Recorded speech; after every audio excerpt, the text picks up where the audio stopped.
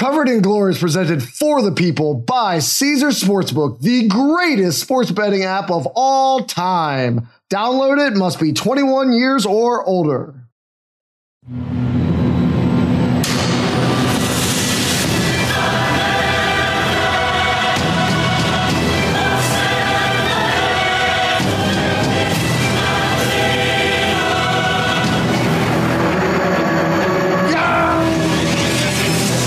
Back to another edition of Covered in Glory, where we are on the other side of the Thanksgiving break and heading headlong into the business end of the Premier League season. But before we look forward, let's look back for just a second. Brett, my friend, how was your Thanksgiving? It was good. It was nice to just have a little bit of a break, enjoy some football games, although pretty much all the games were terrible. Well, 3 out of the 4 were football-wise. But then soccer was back on the weekend. Soccer's back again this weekend. We did okay, right? We were up a little bit, I think, on our 5-pint last week. But we missed our study abroad pick. And I always feel like that just ruins the entire thing when we miss our study abroad pick. It ruins it more when you go over like I did on Trendy on Monday. I'll take up a little bit and miss the Italian game versus the alternative. I'll tell you that every day of the week. So, Brett, before we start getting into this week's Premier League action and make up for not being killers that we were last week, I think we're going to have a better week this week. We want to talk about the hottest topic right now in international soccer, which is sin bins. So you are a very busy man. You have to work on your pronunciations 23 out of the 24 hours in a day to try to get them right on the show and then still somehow butcher them. But hopefully you've been following this a little bit. It looks like the International Rules Group wants to start moving orange cards or sin bins forward into more high profile competitions. And so I think this is coming for all of us, Brett. And for those of you who don't know, the concept comes from a rule that was put in rugby about 20 years ago, which basically put something in between a yellow card and a red card. For very specific infractions, the referee would then have the discretion to, instead of sending somebody off or just giving them a warning, dispel them to the sidelines for a 10-minute period of time, 5-minute period of time, 15-minute period of time. It hasn't been decided yet. It'll likely be 10 minutes. So, Brett, when you hear this, some pundits are going insane about this, saying it's going to ruin the game. Other ones are saying, hallelujah, it's about time. Where on that spectrum do you fall? Well, I mean, honestly, the spectrum that I fall on is this is a perfect glimpse of how my brain works. Is I could sit here and tell you Sean Longstaff's touches in the penalty area for this year, but I completely had to be filled in on you about what was happening with the orange cards. But yeah, I think for me, I think that there's a lot of really punitive punishments in soccer. Red cards, at least from a sporting perspective, they completely change the sport in a lot of ways. I mean, there's a huge statistical advantage to going down with a red card. And I mean, the penalty thing, you and I have talked about this on the show. With penalties, you hit somebody's hand in the upper right corner of the box, and then you're giving the other team an 80% chance of a goal. So you have these punishments that don't fit crimes. And so I think allowing something like an orange card where we can stop having these extreme changes to the whole dynamic of a low scoring sport is a good idea. I'm not a traditionalist in the sense of it's going to ruin it and there's only yellow and red, so now that's all we can have. Bring me some things that make it less insane when you get some of these penalties that completely turn around matches. Yeah, we did a whole discussion on rule changes last year. We talked about real time and extra time. We talked about potentially having kick-ins and some other things. I think it was around the time MLB was changing their rules. But this one did not come up. But the more I read about it, the more I like it, Brett. A lot of the arguments against it comes around giving refs more things to screw up. But I think what people forget about VAR and all the controversy that comes around this is yes, we complain a lot about VAR, but if VAR did not exist, we would be complaining twice as much. The obvious offsides goal that allows for something to stand versus what we are experiencing right now. People in England are still screaming about the hand of God, right? 40 years later or whatever it is. So I think we would be far more upset if it didn't exist, even if we are giving the referees another weapon to kind of butcher here. But I think the way in which they're doing it's really smart. So yes, it probably is not going to take away from what you're describing, like the hits a hand in the upper box and suddenly becomes zero point 0.8 xg. It's not going to take away from like the triple penalty that comes with a red card in the box, where the guy gets sent off, given a penalty kick, and gets suspended for anywhere from 1 to 3 matches. It's not going to do that. But what it's specifically going to be targeted at is dissent. And so the idea of modern soccer right now, of watching, 20 grown men just bum rush like the one guy in stripes and scream and yell and have all these histrionics and all that sort of thing in order to try to influence a decision. Like, why are we trying to preserve that? What is so precious about that we want to keep it? Why is that a good thing to watch a mob rule try to influence the game for a bunch of guys just screaming at a ref? And I'm not a ref apologist. I'm not a ref defendant. Like, none of those things. They're wildly underpaid. They need to be better. They need to be better resourced and better trained. But like, watching just 20 guys scream at them isn't entertaining. It isn't increasing things for the spectator. So giving a deterrent mechanism, this idea that we're going to send you off for 10 minutes if you do that, if you're not the captain and you go scream at the ref, I say bring it to the NBA. I say bring it to the NFL, bring it to baseball, bring it everywhere. Let's protect these guys a little bit and return a little sanity to the matches. Yeah, I'm with you on that completely. I mean, because, obviously, I think, wasn't it just like last night, or I could be mixing up my days, but LeBron was sent off for 2 technicals, on a flop and then something else where he was sent out of the game. And then it's like, from the fan perspective, you're paying X amount of dollars to go watch LeBron play. And like, that's how he goes out that game. So that stuff is ridiculous. And I guess I've never understood, the need for these huge, like you said, where they just flock the one guy in the field and everybody's yelling and having their 2 cents and telling him to F off or whatever it is. I mean, I like the idea of something that punishes that, but also doesn't like completely remove a player because he tells a ref to F off, right? Like that's where like that is, I think, a thing that it allows you to clean up just kind of an ugly, unsightly thing that goes on in soccer matches that nobody is asking for. Like, nobody's like, hey, man, I can't wait to go watch this Chelsea match and watch Thiago Silva scream at a referee for 10 minutes. Bad example. Come on. Not Thiago. Sorry. That was a really thing. Yeah, for some reason, he was a name that popped in my head. I might have just seen Chelsea on my note sheet here and then thought Silva.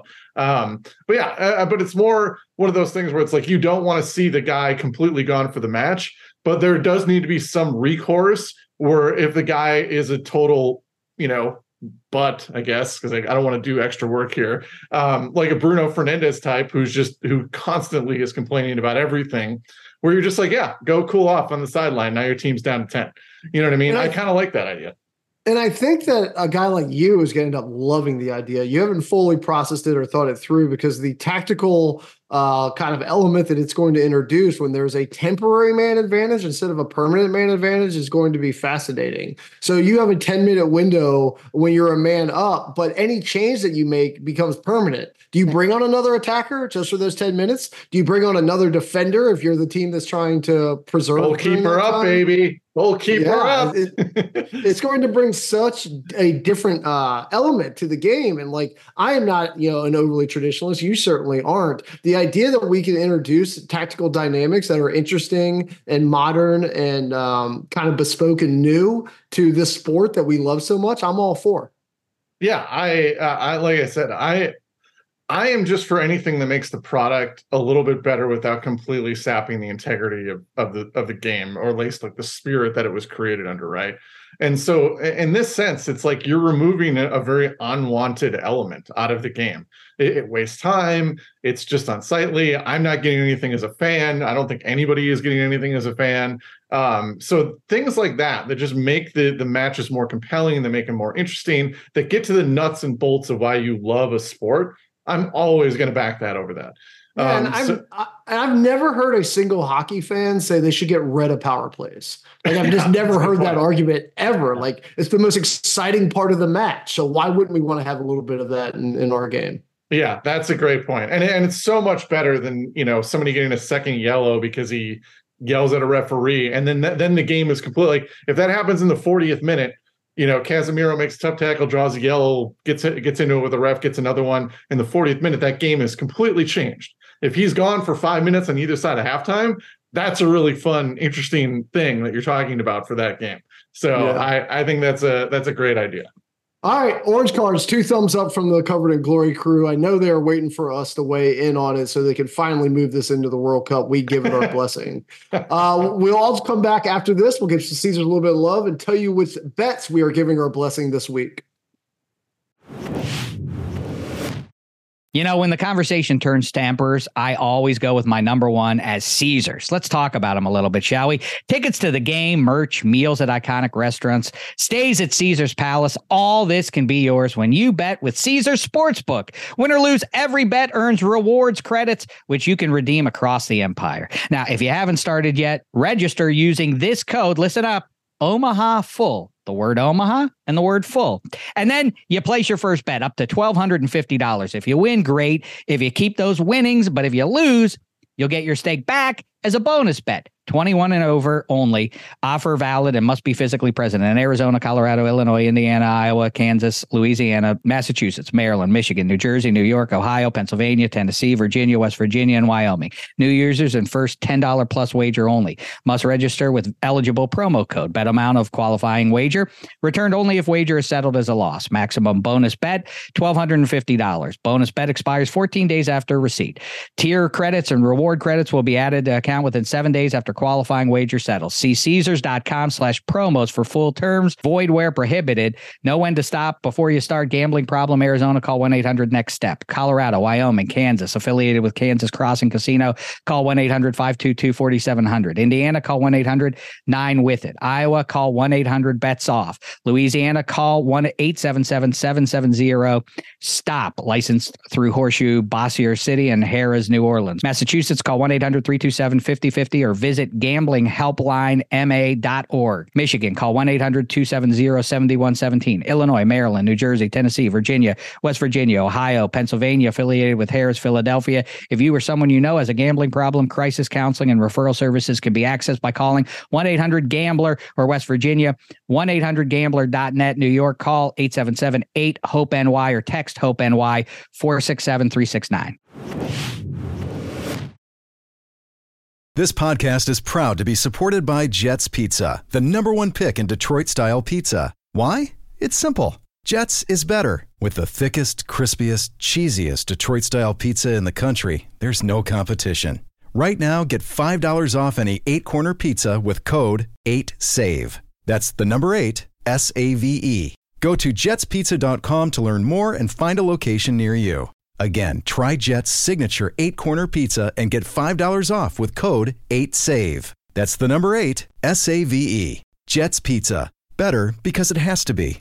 Hi, it's Mike Greenberg letting you know ESPN Bet is ready to take you through all the biggest sports moments this spring. The official sportsbook of ESPN has exclusive offers and markets from Scott Van Pelt, Stephen A. Smith, and me, plus many more. From the playoff intensity to finally getting out to the ballpark, there's no better time for sports fans. Sign up today. New users get a bet reset up to $1,000 in bonus bets if your first bet doesn't win. Download ESPN Bet today. What a play. Must be 21 plus and present in select states. Gambling problem? Call 1-800-GAMBLER. Terms and conditions apply. See app for details. All right, we are back, and we are starting with one of my favorite possible matchups in the entire world. We are starting with Manchester City, second at 29 points, versus Tottenham, fifth at 26 points. Sunday at 11:30 a.m. I am smiling and I am giddy before I even read you the odds. I've got City at minus 320. Caesars has Spurs at plus 800. The draw is plus 450. City minus a goal and a half. That is an adjusted spread against Tottenham right now. It's minus 125. And the Spurs are minus 105 to at least keep this close. So, Brett, do the Spurs have any survival instinct at all? And I mean any. All the evidence suggests no. I went nuts about the high line and inappropriate scenarios last week. And what do? They play an insanely high line on a free kick in what's likely the final action of a half where they gain no benefit from doing so, and of course concede a backbreaking goal versus Villa that eventually led to Villa winning and me cashing a lot of bets. And this was made even funnier, Brett, even funnier by the fact that a high line is partially valuable because it can cause the opponent to wander off sides. And then Spurs had approximately 10 million goals waved off for offsides on the other end. And Son did his best impression of me in my 20s at 4 a.m. in the bar because apparently he can no longer see straight. In this ultimate test for our boy Pasta Glue against the City Juggernaut on the road, is he going to go unbound, unbent, unbroken again like the Sand Snakes, or is he going to be a little bit more cautious and not suffer the same fate? No, as someone, I say so many things that are so incriminating on here. On someone who watched multiple Celtic Champions League games last year, he does not back down. It's part of why I love it. I think it's great for the league. I think it's great for the sport. I love managers that are just like, I don't care. We're just going to play this way.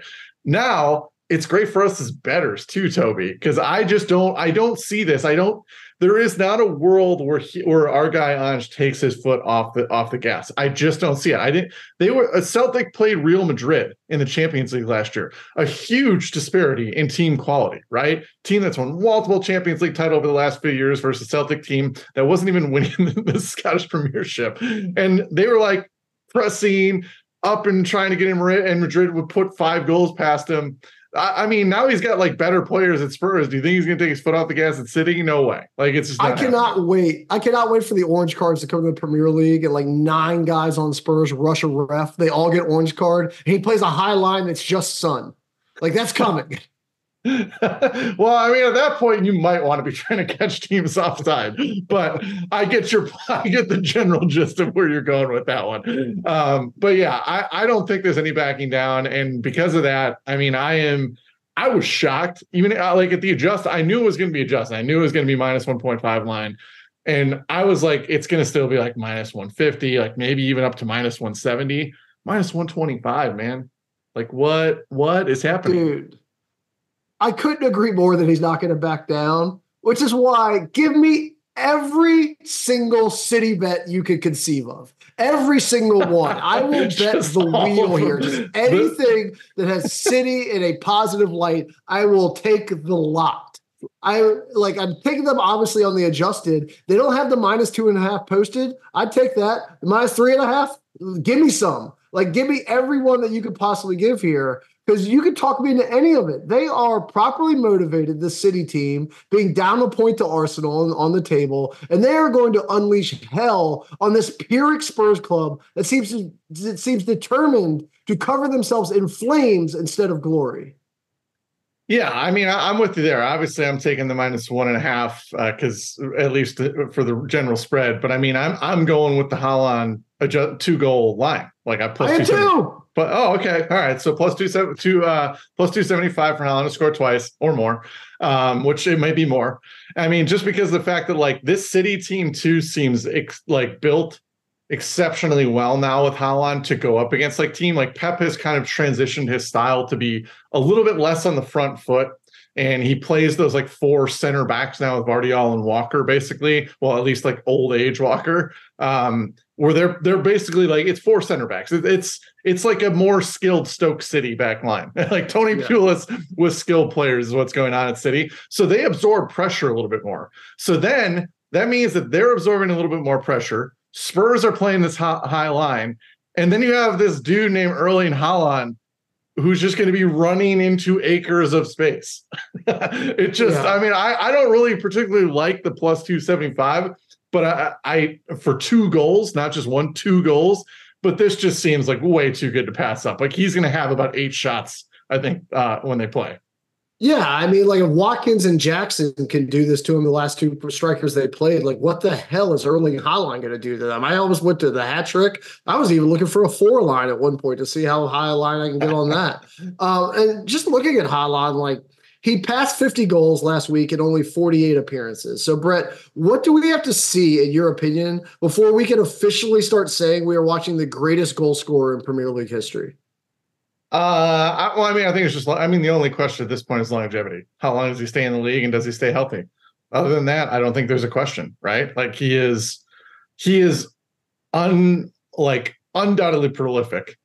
The only thing is like, is he going to get hurt, or is he going to get bored and go to Madrid or some other super club? That's it. That's the only thing stopping him. But this run that he's had over this stretch since he's entered the league until now has been insane. Yeah, I was looking at a list of the Premier League goal scorers who scored at least 100 goals in the Premier League, and how many of them even averaged a 1 and 2, like a 1 and 2 appearances. Like Haaland's over 1 and 1 right now. How many do you think even have a 1 and 2 on that list? Oh God, I couldn't even guess. Not many. Not many at all. It's Van Persie, Salah. That sounds right. Michael Owen. And then Aguero had a very impressive record, 184 and 275. And then Henry, 175 and 258. And then our boy Harry Kane and Alan Shearer, who's at the top of the list with 260 goals, but that took 441 appearances. So, like, what we're watching this 1 and 1 is just absolutely preposterous. Henry is currently the leader right now in terms of ratio with people who got at least 100, and he's at 0.68.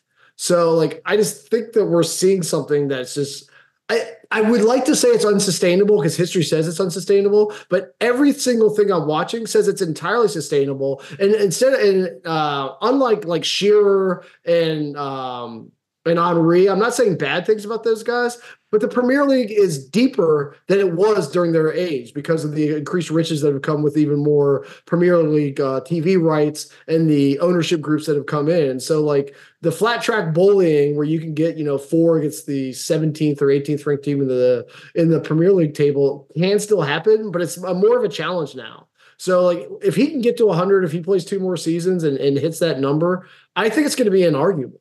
Like, even Ronaldo was 103 and 236. He was at 0.44 and Haaland's at over 1.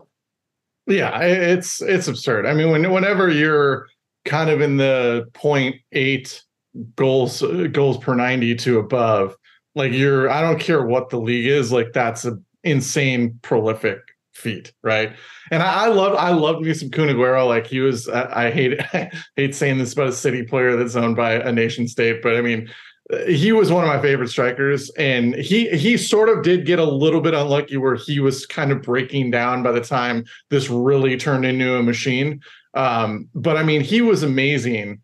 And to me, like, it's not even a question at this point that Haaland is a more prolific player than he was. And I loved Aguero. I think Aguero is one of the most underrated strikers in Premier League history. And to me, if you gave me the choice between the two of them, even in their primes, like, what Haaland's doing is nuts. And I mean, like, the fun part about him is he's such a beast. Like, that's the enjoyment about this too, is like, he isn't just like, like a savvy poacher. Like, he's rifling left-footed shots into the corner, or like jumping where his leg is at somebody's head to like redirect a ball in. He's added headers to his game. He's in on fast breaks, like, and he's just a monster. And I think, like, there's something impressive too about the fact that, like, he is this physical beast, but he also is just turning into a prolific machine that gets on the end of everything. And Spurs are going to be experiencing probably all facets of the way that he can score his goal this weekend. Yeah. Just wrapping it up, Ian Wright, I did forget him. He's kind of lower on the list. He was at 0.53 on his ratio. And the worst ratio of anybody who ever scored 100 goals in the Premier League. If I gave you 5 minutes, you'd probably come up with it, but do you know it off the top of your head? Oh, God, the worst ratio of somebody. I mean, I'm assuming it's like early aughts, but I can't think of who it would be. It's Ryan Giggs. Oh, wow.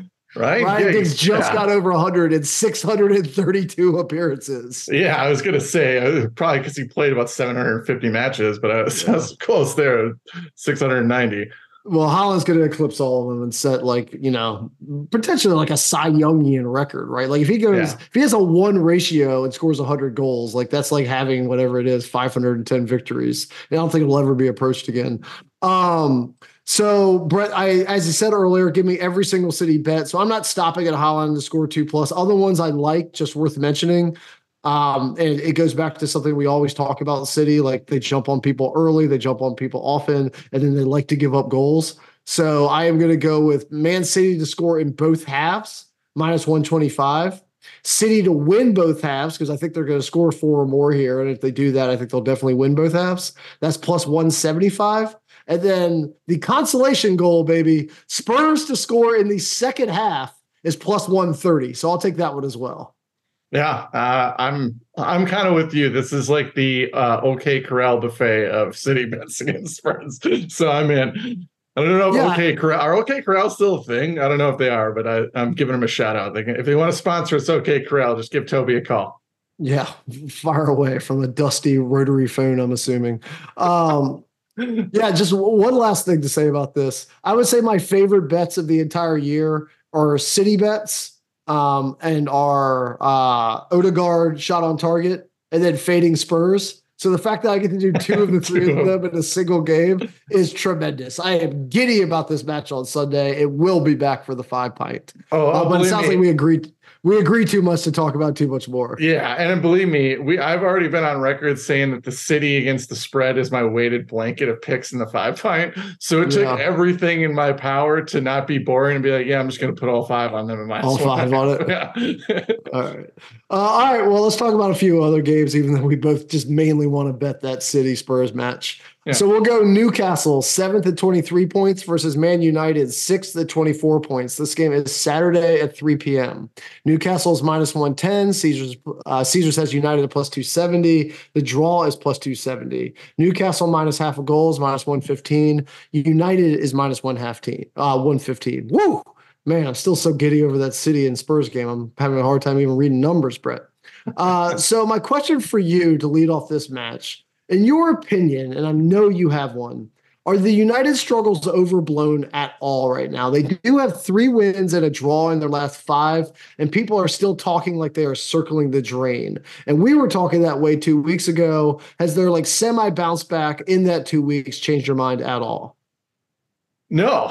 I mean, because again, they basically eked out it. Well, I wouldn't say eked. It was 3-0. But I mean, the chances in the Everton match were about even. Then the other wins or the other match was against Luton Town. And then, they go ahead and then the Champions League just yesterday, Galatasaray, I'm saying that wrong too, probably, basically plays them even. And this is a team that's not even winning the Turkish league. So the underlying numbers, I'm always going to, you hate being this guy, because I know regular soccer fans oh, you and your stats and your data or whatever, but these are the reason that they exist, right, Toby? They tell you that these little blips are just little blips. That's all they are. They're lucky little spurts. This team is fundamentally looking like an 8th or 9th place Premier League team at this point. That has not changed, and it won't change in 3 matches. This is why we have the data. So no, I'm not buying into it. We've seen how flawed this team is. We talked about it at the very beginning of the year. You and I had this conversation. This team last year was so reliant on a 31, now 32-year-old defensive midfielder with a ton of miles on his legs, and Marcus Rashford basically playing like a top 5 player for about 3 months, right? And those two things those are not sustainable things in general. So the fact that those things were not sustainable and their numbers are looking like they do this year just tells me any little short-term things I'm not going to fall for it. You know what I mean? Yeah. And look, Casemiro is going to be out for an extended period of time, potentially, it looks like here. And so aren't we right back to where we were? We're back to where we were thinking they were struggling without him, but we now have some evidence that Onana might not be that guy. And in the Champions League, he gave up 2 free kicks to Ziyech, my boy, that both of them look savable to me. So where do you pinpoint this? Is it the back line? Is it the goalkeeper? Is it the coaching? Is it the tactics? Is it the midfield? Is it the offense? Or is it literally all of that? And in that case, how are they even a top half Premier League team? Yeah, I mean, it's such a complicated answer, right? Everybody would love to say a smoking gun, or you watch, whatever Paramount when you're watching the Champions League game, they'll go to the halftime show and everybody will give their take on it. It's always just one thing. It's definitely not just one thing with United. There's clearly the money they've spent, and smart writers have written about this going through their transfer spend over the last 3 or 4 years, and especially under Ten Hag. Has not been good. So their player recruitment's been poor. They haven't really developed anybody from their academy outside of like Rashford that's been an elite level player. And their depth in general, I mean, remember, this is a team that we were just talking about like a couple of weeks ago, or probably more close to a month or 6 weeks ago, that was like turning to Scott McTominay as their 12th guy, basically, to step into the starting lineup and play as like a support striker. So that tells you that there's a whole chain of things that are going on there. They're taking a defensive midfielder, putting him as like a support striker because they're desperate because their depth isn't there. And then it doesn't make the rest of their pieces work. So it shows you the lack of a plan tactically, where they're just trying to ad lib and find whatever they can to make it. And this is like one of the most richest, most powerful teams in the world. Granted, they've been dysfunctional for a long time now, but like, that just kind of shows you that everything is broken. Onana, it breaks my heart. He's been a little disappointing. I don't think he was ever, going to be like a super elite shot stopper. I thought he'd make up for that for his aggressive play and his sweeping ability and his ability to play out from the back. But again, they were rolling out Victor Lindelof at left back. Like, yeah, I get it. Luke Shaw's hurt, but like, you should have more depth than Victor Lindelof playing left back for you. Like a couple of injuries should not get you to that point when you're Manchester United. Luke Shaw's back now, and so maybe that gives them a little bit of bump. And look, on the bright side, they could just rewatch that Garnacho goal like 10,000 times and ignore the rest of the season, and that would probably be a better way to spend their spring. But I asked you those questions first because I was waiting for you to give me a single reason to not take Newcastle here, but you failed to do so. Like, they're going to play a lineup that looks a lot like the 3-0 team that got stomped by Newcastle earlier in the year, and that team had Casemiro in it, and I think he's pretty doubtful for an extended period of time. Plus, they have to go up to St. James Park. St. James Park, as I just watched last weekend with Chelsea, is a very difficult place to play. I usually ignore home field advantage a lot in my handicapping, but I think that is one place that is a clear exception. It is hostile. It's like going over the wall to fight the wildlings. So put it all together. It's only -110 on the money line for Newcastle. I can't see a reason to take any other side unless you gave me one, which you didn't. Yeah, I mean, the thing I could give you about taking Newcastle, even though I'm doing the same thing and taking them as well, at that money line number, is like Lewis Millie was starting in their Champions League game in which the scoreline was 1-1, but PSG annihilated them, like essentially in terms of chances created. So I mean, it was a complete beatdown. I mean, if you do want the pure XG numbers, it was 4.4 expected goals created for PSG and only 1.3 for Newcastle. Now, granted, that was aided by an Mbappe penalty, which is like automatically baked into to XG total XG numbers at a 0.75 clip or 0.8, depending on which model is running it. But I mean, they're still like they got trampled by PSG, and Lewis Millie is starting for them in the Champions League. That could have very easily been a 5-0, 4-0 loss right there. Yeah. And I think though that performance is actually probably what's driving the line. And so I'm definitely worried about this Newcastle depth. Like, this situation for them is not good. But at this point, like you said, I am looking for the reason to take United. I came into my prep being like, I don't like where Newcastle's at. What? Give me something to tell me that I should just take United on this thing, and I couldn't do it. Yeah. Well, I mean, so we're agreed on that, but like, what are you seeing in the prop market? I'm personally going to play Newcastle race to 2 goals at +110 because of the absence of Casemiro, the fact that there's no absence for Harry Maguire. He still seems to be out there every week. And I like Isak, and like, I know you're down on some of their other guys, but I think he's going to find the net. I think they're going to find it twice, and I don't think United's going to. So the race to 10, getting it a +110 instead of a minus number, just taking the Newcastle team side seemed like good value to me. Yeah, I mean, the one that I was looking at, I mean, he scored in their last Premier League match was Joel Linton's anytime goal scorer number. He's got sneaky good underlying numbers, and you got to remember, like, before they moved him into this like defensive midfielder-ish role, although now he's kind of been back in the front line a little bit. but he came to Newcastle as a striker. Like that was what Joel Linton was supposed to be. He was supposed to be there 9, and then they kind of moved him, and all of a sudden you see him picking the ball up off center back sometimes. But his expected goals per 90 is about 0.21, and he's plus 500 as an anytime goal scorer. So you're automatically getting like a little margin of value. You're getting a 5-1 goal scorer that's slightly over, or a guy that scores goals slightly over 5-1 at exactly 5-1. But with the United dysfunction, that run through the midfield, the way that he gets his goals now, or if he's playing as a pure attacker, like you're getting a boost if he plays as a pure attacker, and then you also still get him as a great chance to score from coming from the midfield with the way United's defense has been in shambles at times. I really like that number. It's a plus 500 bet. So I mean, it's like, I know you're going to be like, yeah, bro, there goes Brett with one of his high scoring bets. But I mean, you're basically getting a plus 500 bet for a dude on a Champions League club playing a very mediocre, like almost mid-table performing team, and he's going to play it probably in the attacking band again against United. Yeah, nah, Tony or 5 pint. I'm welcome to see it.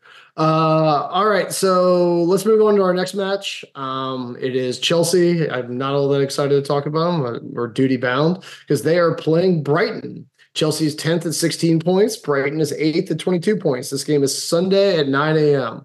Chelsea is minus 140. Brighton is plus 340. The draw is plus 300. Caesar says Chelsea at minus half a goal at minus 140, and Brighton at plus 110 on the double chance. So let's start on the other side of this one, Brett. We've gone a little while before we checked in on Brighton. They haven't lost since October 21st against City, but there have been a lot of draws in that table.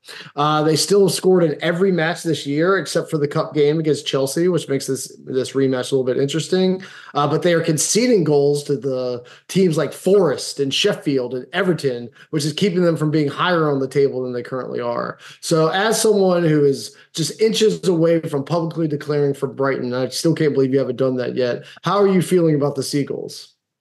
Well, it turns out losing 2 really good players hurts. I think that over the course of the longer stretch of games, we're seeing the loss of Caicedo and McAllister, right?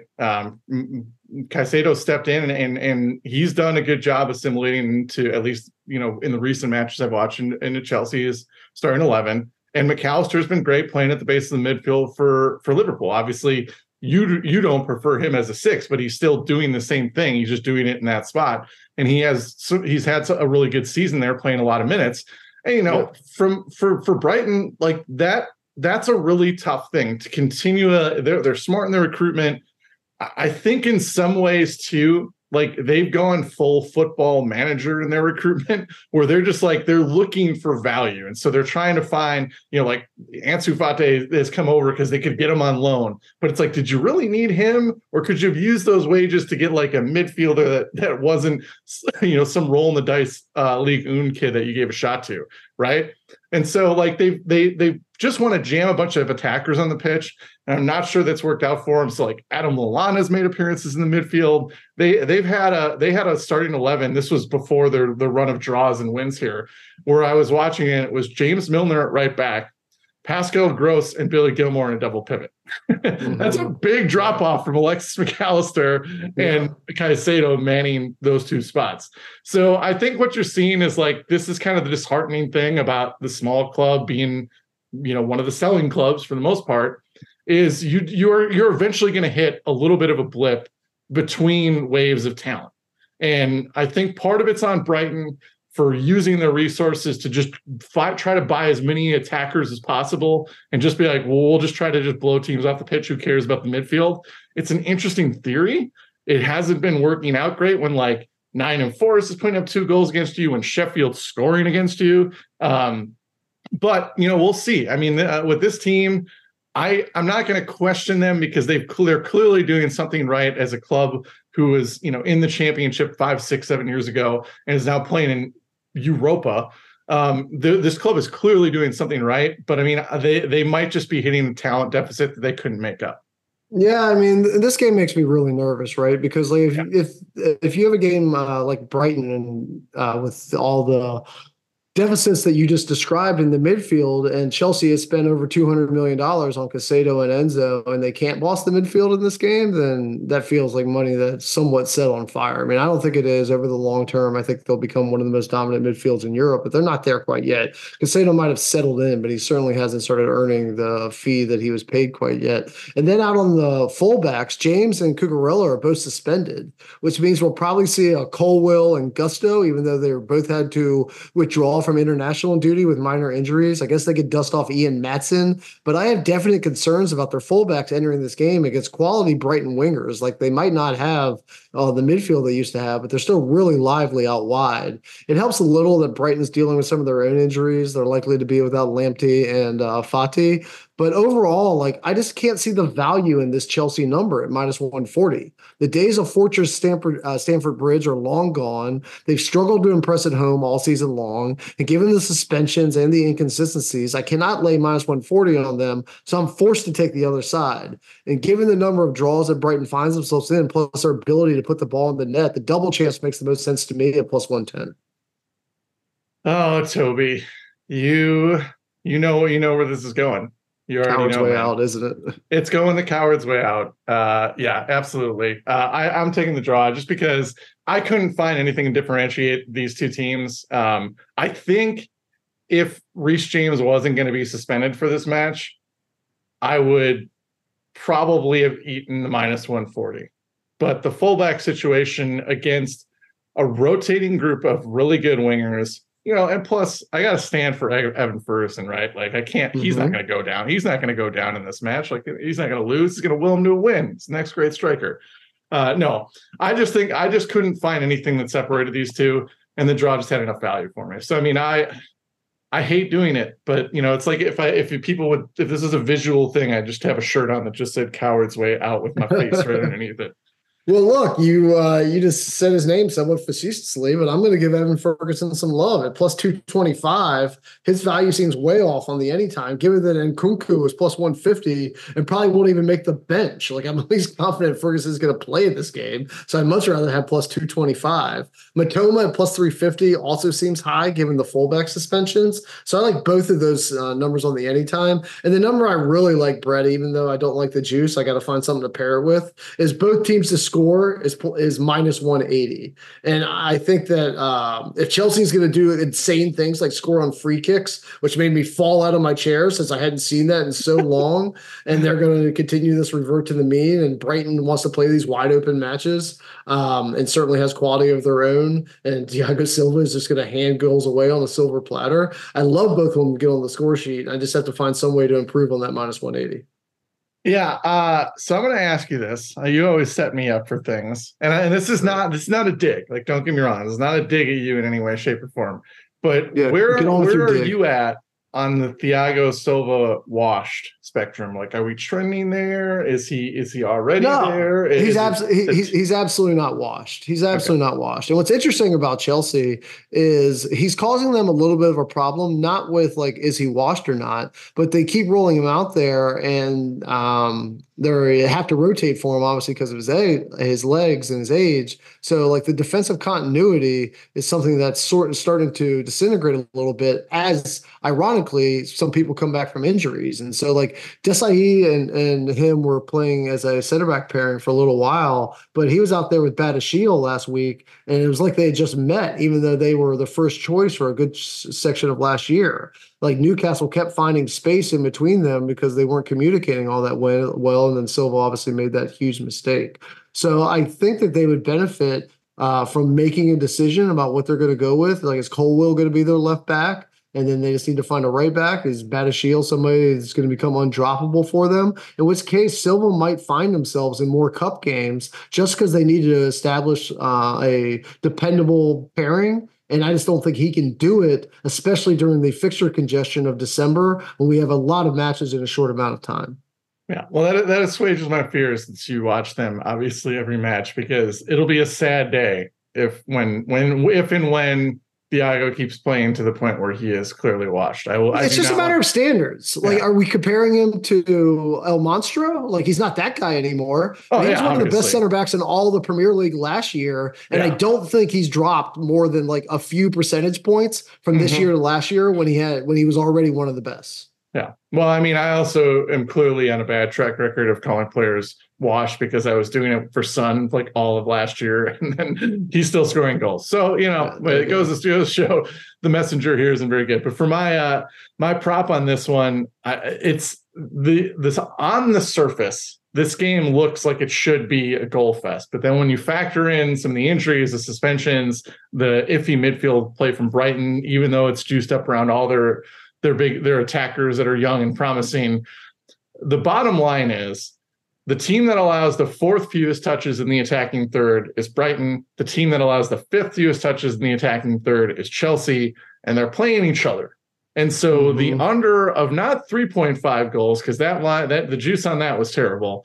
The under of 2.5 goals is plus 140, and I'm taking it because this game screams to me like one where we're going to look at who the teams are and the reputations of the managers and kind of forget about the fact that like they also are really good at suppressing teams from getting into dangerous spots. So there are 1-0, 2-0, 1-1 draws, 0-0 draws that are very much in play in this match here, right? And so that I think that number at plus 140 to get 5 score lines that are going to basically be, right in the wheelhouse of cashing that bet was just too good for me to pass up. Yeah, if Reece James was out there, just like you might have eaten the 140, I'd probably eat the under if he was out there, but he's not. So I just think that there's going to be a huge mistake made out wide that's going to leak a goal that probably we don't expect to happen given the statistics throughout the rest of the year. But you know what, Brett? 1-1 with an Evan Ferguson goal means that every single bet we just gave out cashes. So let's go for that. All right. Bring it home. Bring it home, baby. Well, let's bring it home in the Premier League before we do our study abroad with Liverpool, 3rd at 28 points versus Fulham, 14th at 15 points. Sunday at 9 a.m. Liverpool is minus 400. Fulham is plus 1,000. The draw is plus 475. Liverpool minus a goal and a half is minus 140. Fulham is plus 110. So, Brett, we're talking about this match instead of league leaders Arsenals at your request. So anybody out there at Brett, not me. I don't want to hear the Gooners.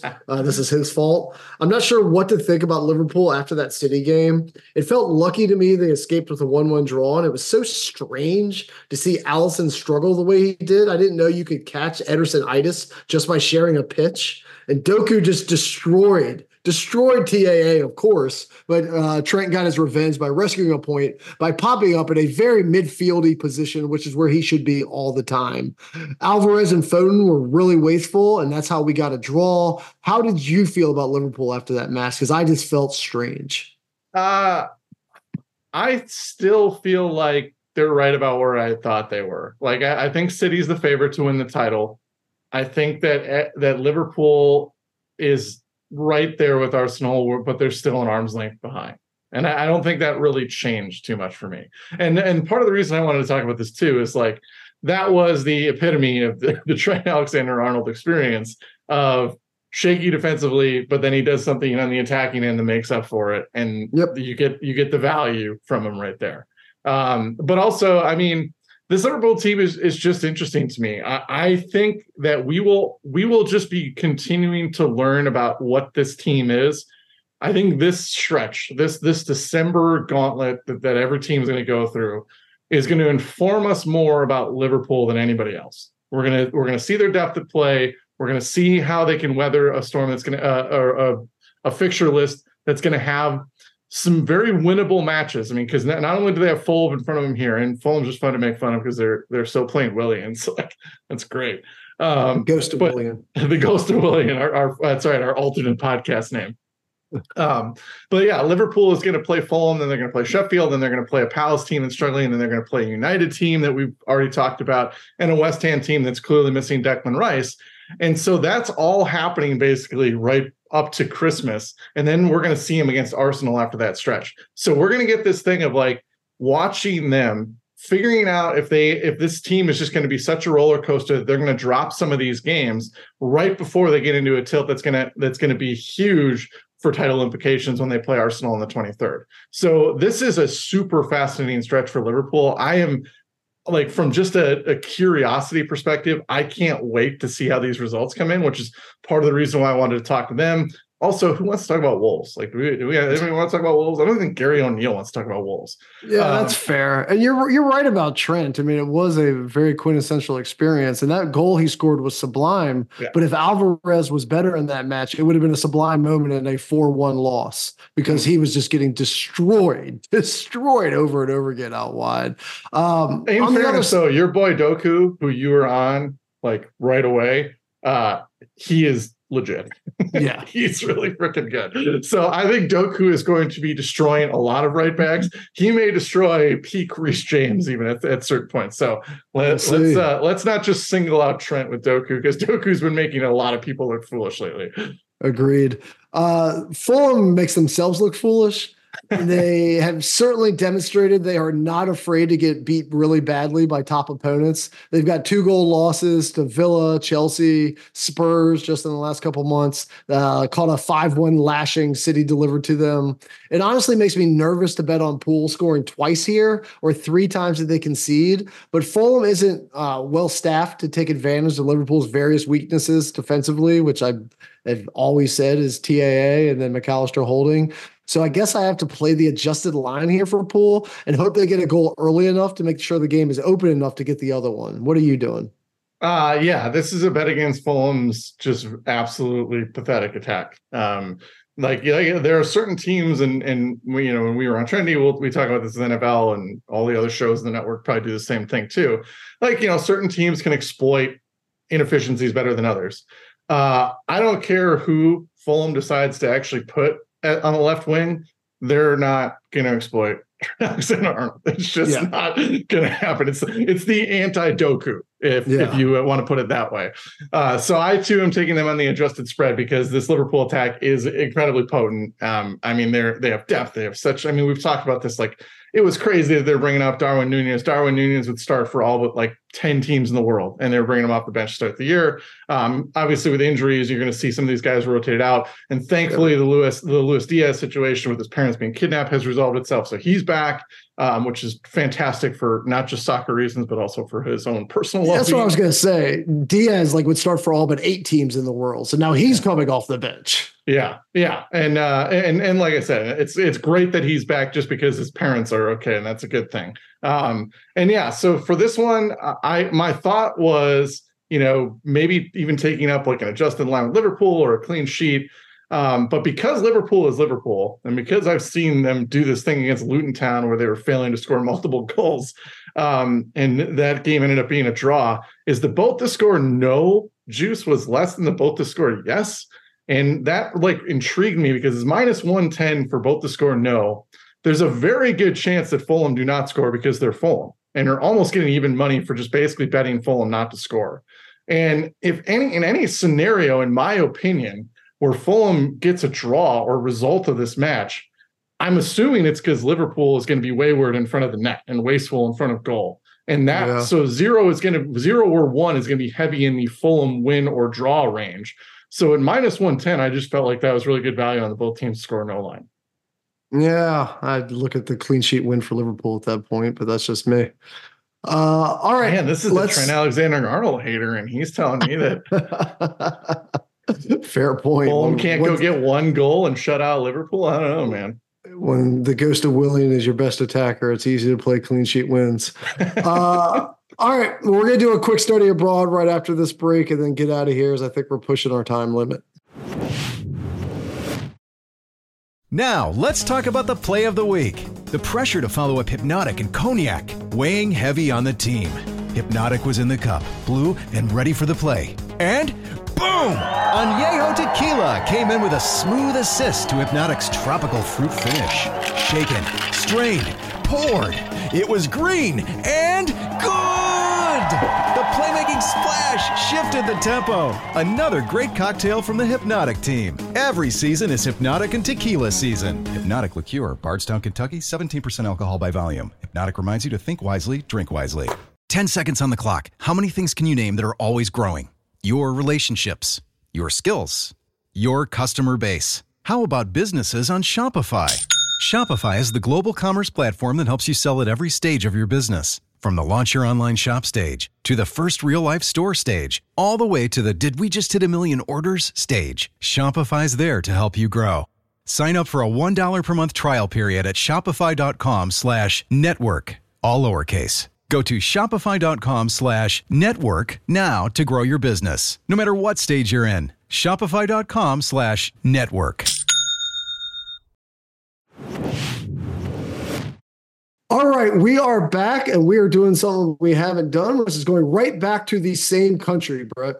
We looked through the list, and it was a clear winner, which we had to do because of your personal passion for this team. And that is Napoli, 4th at 24 points versus Inter, 1st at 32 points down in Serie A. Sunday at 2:45 p.m. Inter is plus 140. Napoli is plus 180. The draw is plus 240. Inter minus half a goal is plus 130. And Napoli is minus 190. So, Brett, we did Inter just last week, and I don't want this to become an Inter pod, but like every proper soccer hipster, you've been bursting at the seams to talk about Napoli. So during the holiday season, I could not deny you a chance to do so, as I am no Grinch. So go ahead, friend, empty the notebook on every soccer fan's second favorite team. Yeah, we unfortunately we probably got to him a year too late. Luciano Spalletti, the lovable maniac that he was, left the team's post. He wasn't fired or anything. He just left the post at the end of last season. But this Napoli team has been so much fun to watch the last couple of years. Spalletti had them playing the super aggressive, high flying attack. None of their attackers are going to be players that like you write home about, with the exception of two. And that's going to be, and I'm sat here, it's going to be so embarrassing when I get this right. I'm waiting for it. It's going to be our guy, Havacha Kvaratskhelia. I think I got that right, or close to it, or at least we know who it is. We're just going to call him Kava to be short. And then Victor Osimhen, who's been linked to a ton of bigger clubs as one of the premier up and coming young strikers. So those two guys have been kind of the bell cows for this Napoli team. Though they're definitely going to be the biggest names. Osimhen's been in and out of the lineup a lot this year with injuries.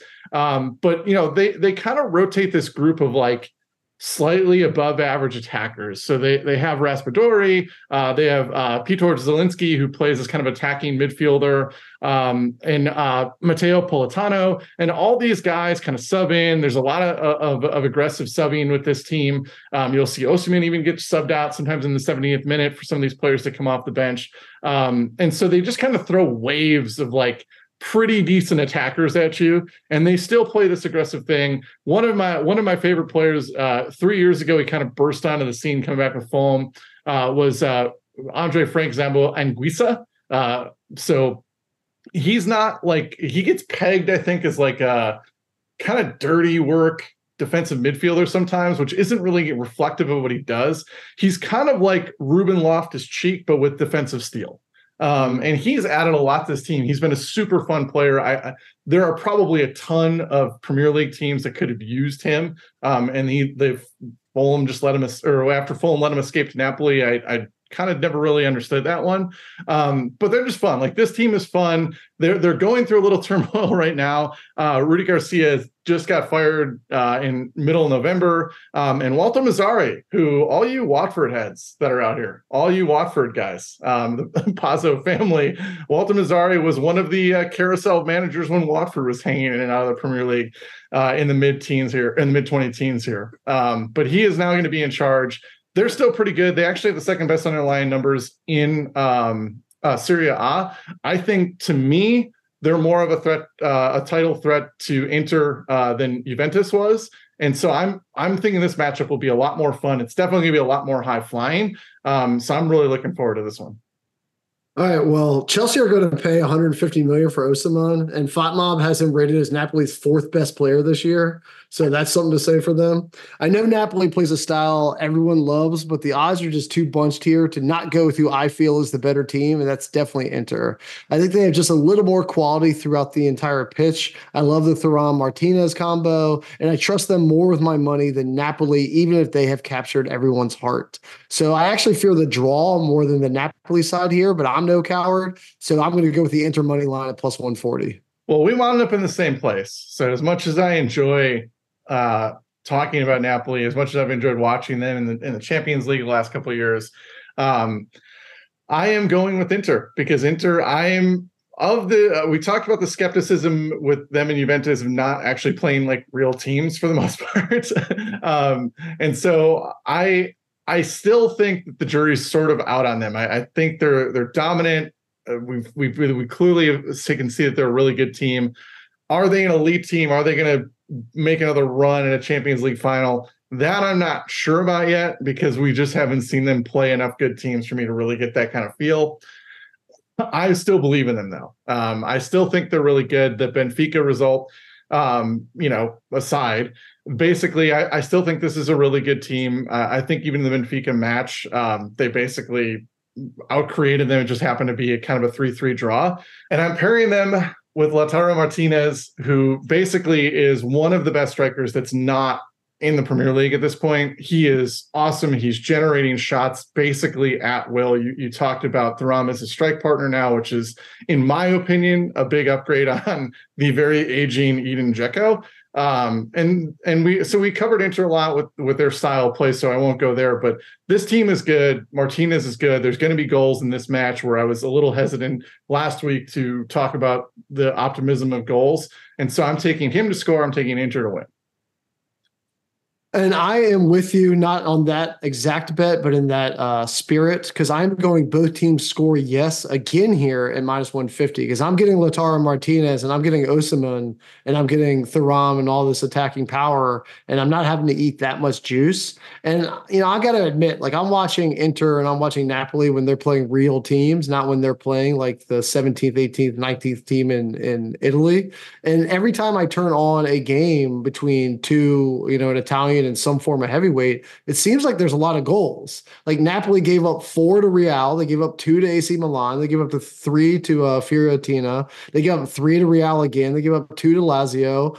Inter gave up 3 to Benfica, 1 to Juve, 1 to Milan, and in every one of those games I just read off, they scored as well. So when there's a decent heavyweight battle between Napoli and Inter and anybody else, it seems like there are both sides on the score sheet in almost every single instance. And minus 150 seems like good value if that's the case. Yeah, and I mean, you mentioned the Madrid game for Napoli, and part of the easy sell for me at taking Inter at a plus number was, I won't even sit here and list it, but just for any of those interested, go look at Madrid's starting 11, because it was not the starting 11 you're probably picturing when you think about Madrid. And Napoli still got beat pretty soundly. So I think there might be some trouble brewing here. We could be kind of seeing the end of the super fun Napoli era, or maybe this ends up being a blip, but that performance was a big key in taking Inter at the plus number for me. All right. Well, you should listen to Brett. And you should listen to all his plus numbers, because not only did he win November, just slightly, he won 17 to 14.7, but we are officially entering not just the holiday season, but the Brett Coromino season. The one time a year. Brett, do you know your record in the last 2 Decembers combined? Do you have any idea? I know last year we were up an absurd. Not we, you, sir. I mean, I was good, but you were incredible. The World Cup, I know we were awesome. I don't know what I did the year before that. The last 2 Decembers, Brett, this is our 3rd season. The last 2 Decembers, you are cumulatively plus 40 units. You are 40 units up in the rest of December. And since you are very close to break even since the show started, I probably don't have to tell you the math you are the rest of the months. But December, you are unfreaking beatable. So I am going to honor that. And I always go first here. But given how dominant you have been during the month of December, you go ahead and lead us off this time.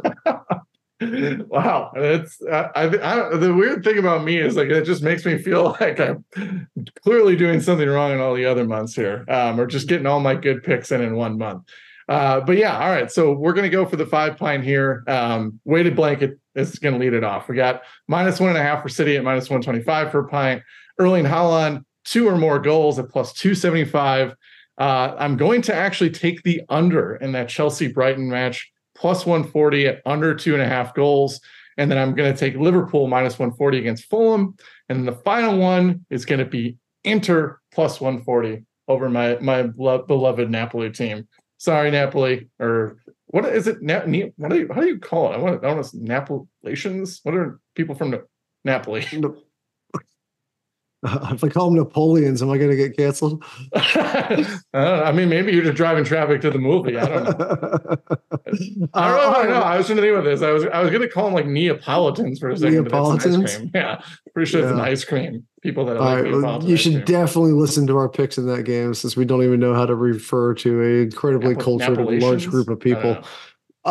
So I am going to do something I've never done on the show before, Brett, and I am going to concentrate 4 of my 5 pints into a single game. That is how much I love the City Spurs matchup. I am going to join you for City -0.5 goal at -125 and Haaland to score 2+ at +275. Given we don't swap picks ahead of time, I am a little bit surprised we both came to that as the best bets for the weekend. But I'm going to continue to pile on here with Man City to score in both halves at -125 and City to win both halves at +175. The only reason that I'm a little bit concerned about that last one, and I'm spreading it out, is the 1-1 second half as Spurs coast to a 5-1 victory after getting 4 in the first. So that is where I'm going with City 4. coast to a 5-run victory. I'm sorry, Spurs City are coasting to a 5-run victory. You're in trouble this week, buddy. That is true. I'm going home empty-handed, except for my last pick, because I just wanted to have some fun. And I also believe this is good value. I am doing a parlay of both teams to score in the City Brighton and the Napoli Inter game. So I need Chelsea, Brighton, Napoli, and Inter. All 4 of them get on the score sheet, and that gets me +159 if you put it together. I like that. That's a good one. I would maybe be worried about Napoli, but for the rest of them, that's a pretty good number for that line. I like that. Yeah, and super fun to root for and watch on a super fun weekend. We have a packed slate of NFL action. We have great soccer, obviously the college football championships. This is one of the good ones, folks. So put down the gingerbread house, put down the peppermint bark, put down the lights in the tree for just a few minutes and revel in sports. It might be something that we get to do all year, but it feels particularly special around this time. And also special, Brett, my time with you. So thank you for joining. Can't wait to come back and do it again with you next week. And until then, when we will be here with our usual interchange of horrible advice backed by expert analysis, take care, everyone.